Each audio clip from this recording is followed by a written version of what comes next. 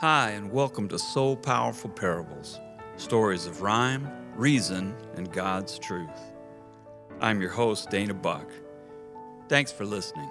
And if you like the story, please consider subscribing and give us a 5-star rating where you enjoy your podcasts. It really helps us. We'd also love to hear from you, so contact us on Facebook at So Powerful Parables.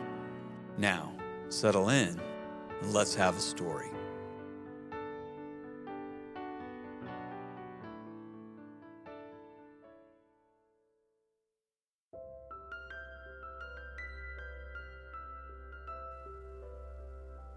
The Widower Bird, a So Powerful Parable by Dana Buck.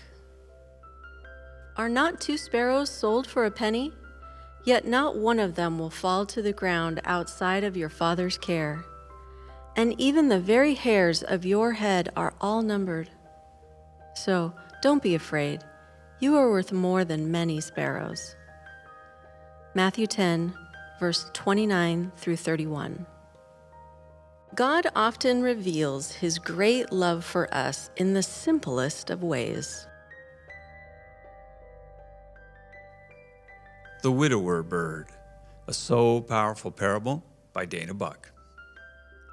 Songs and sunlight fill the air this golden day in May, as my garden fairly bursts with robins, wrens, and jays. Everything is blooming, vibrant colors, verdant trees. All the blossoms overflow with hummingbirds and bees. Amidst this spring explosion, something catches my attention, and what it gently teaches me, I feel compelled to mention. Over by a leafy oak sunk deep within the ground stands a sturdy metal pole hued rusty red and brown.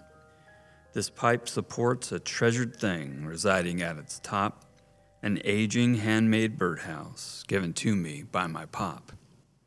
Constructed like a cabin with a pitched and shingled roof, mitered seams cut expertly stay snug and waterproof. Mounted on a platform fixed and anchored by its nailing, it even has a little porch, complete with tiny railing. For many years it's rested at this modest elevation, hosted countless birds and sheltered each new generation. The past few growing seasons saw the nesting tenants narrowed to a brightly singing mated pair of lovely English sparrows. Mother bird would build the nest while father sang a song, letting all their rivals know that they should move along. It came to where I'd look for them each new unfolding spring, running to the back door when I first would hear them sing. Like welcoming returning friends, I'd wave and whistle back, finding comfort somehow in this oft-repeated act. They had come to represent the elegance of life, and I had come to cherish Mr. Sparrow and his wife. This year I stand in puzzlement behind my window screen, disconcerted for my birds are nowhere to be seen. They are late arriving. I anticipate their song. Could those 2 be nesting over someone else's lawn?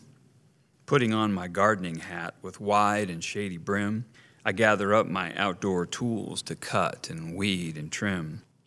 Lost in my enjoyment of the soil rich and black, I think I hear familiar singing up and in the back. Moving quickly to a place where I can see up high, my heart delights within me when the father bird I spy. There he sits upon the porch just as he has before. I crane my neck to see if mother works inside the door. Within there is no movement, and then I notice on the breeze the song sung by the father sounds so different through the trees. Low and long and mournful does his anthem stop and start, as if the very notes themselves ring from a broken heart. Overcome, I lean upon the steps to watch and wait, listening to the melody sung to an absent mate. No glad reply, no blessed return, no flash of breast or wing, no hint or sign or homecoming, yet still he sits and sings. I find myself with glistening eyes and grasp the painful fact.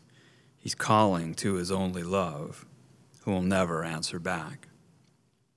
Morning turns to afternoon, and still he plies his tune, singing even as the sun surrendered to the moon. Day by day he tarried there, I'd hear his melody, stirring up a nagging sadness deep inside of me. Until I felt a notion, inspiration had begun. I thought about a scripture I had read when I was young. Gathering my Bible from its place upon a shelf, I searched until I found it, then I read it to myself. Are not sparrows plain and common, known and living everywhere? Yet none falls to the ground outside your Father's knowing care. So do not be afraid, for if a sparrow's fall he sees, don't you know, my precious one, you're worth much more than these. Suddenly my somber thoughts and gloom began to cease. I feel myself uplifted with a growing sense of peace. Humbled and so honored to have wondrously been shown that God will use the simplest things to make his presence known. As if to seal this sacred truth, I listened to the song, reminded just how loved I am and where my heart belongs. Moving to the sliding door, I open it a crack, looking to the birdhouse as I step out in the back. The widower stops singing, seems to pause and feel the breeze, listening to the rustle of the green and growing leaves. Somehow I know he's finished his select and healing song, and with one final note, he spreads his wings and he is gone. I will long remember all the joy those birds have brought me, and even more the lesson that the Father's singing taught me. Love is where you find it, and you find it everywhere when you know the one who has the sparrows in his care. Oh yes, my little birdhouse, that small cabin on a pole, it's hosting one more blessing, one more treasure to console. I just this afternoon discovered new and lovely guests. A little pair of linnets are assembling a nest. I tarry at the window in the presence of my King, smiling at his faithfulness, and listen to them sing. The Widower Bird is based on a true story from my brother Keith's backyard garden. Recently, I was visiting them when my sister-in-law, Linda, pointed out a sparrow that day after day sat on the porch of the birdhouse that my dad had made and given to them. She suggested that I write about the little bird, and this story is the result. There's one other piece of this story, however, that I think needs telling. My dad had also made and given one of his birdhouses to my wife and I. He put such care into them. They were little log cabins with roofs covered in tiny shingles that he had cut by hand. They had windows, a chimney, and yes, a porch and railing. We couldn't bring ourselves to put it out in the weather, so we set it on our fireplace hearth, where it still sits today. My brother, however, mounted his on a tall pole and set it out for the birds to use. After many years in the backyard, it was looking quite the worse for wear.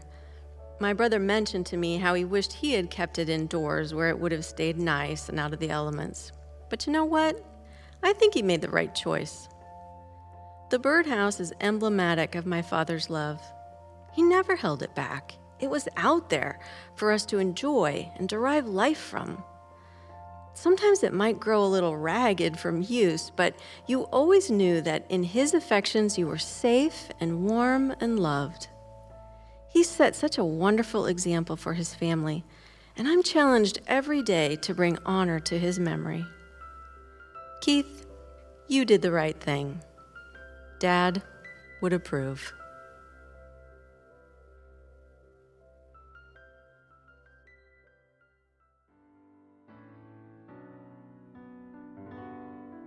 We hope you enjoyed this week's podcast. The Widower Bird was written and narrated by Dana Buck. Devotional Thoughts were narrated by Kim Pratt, and this episode was produced by Beneath Blue Skies Productions.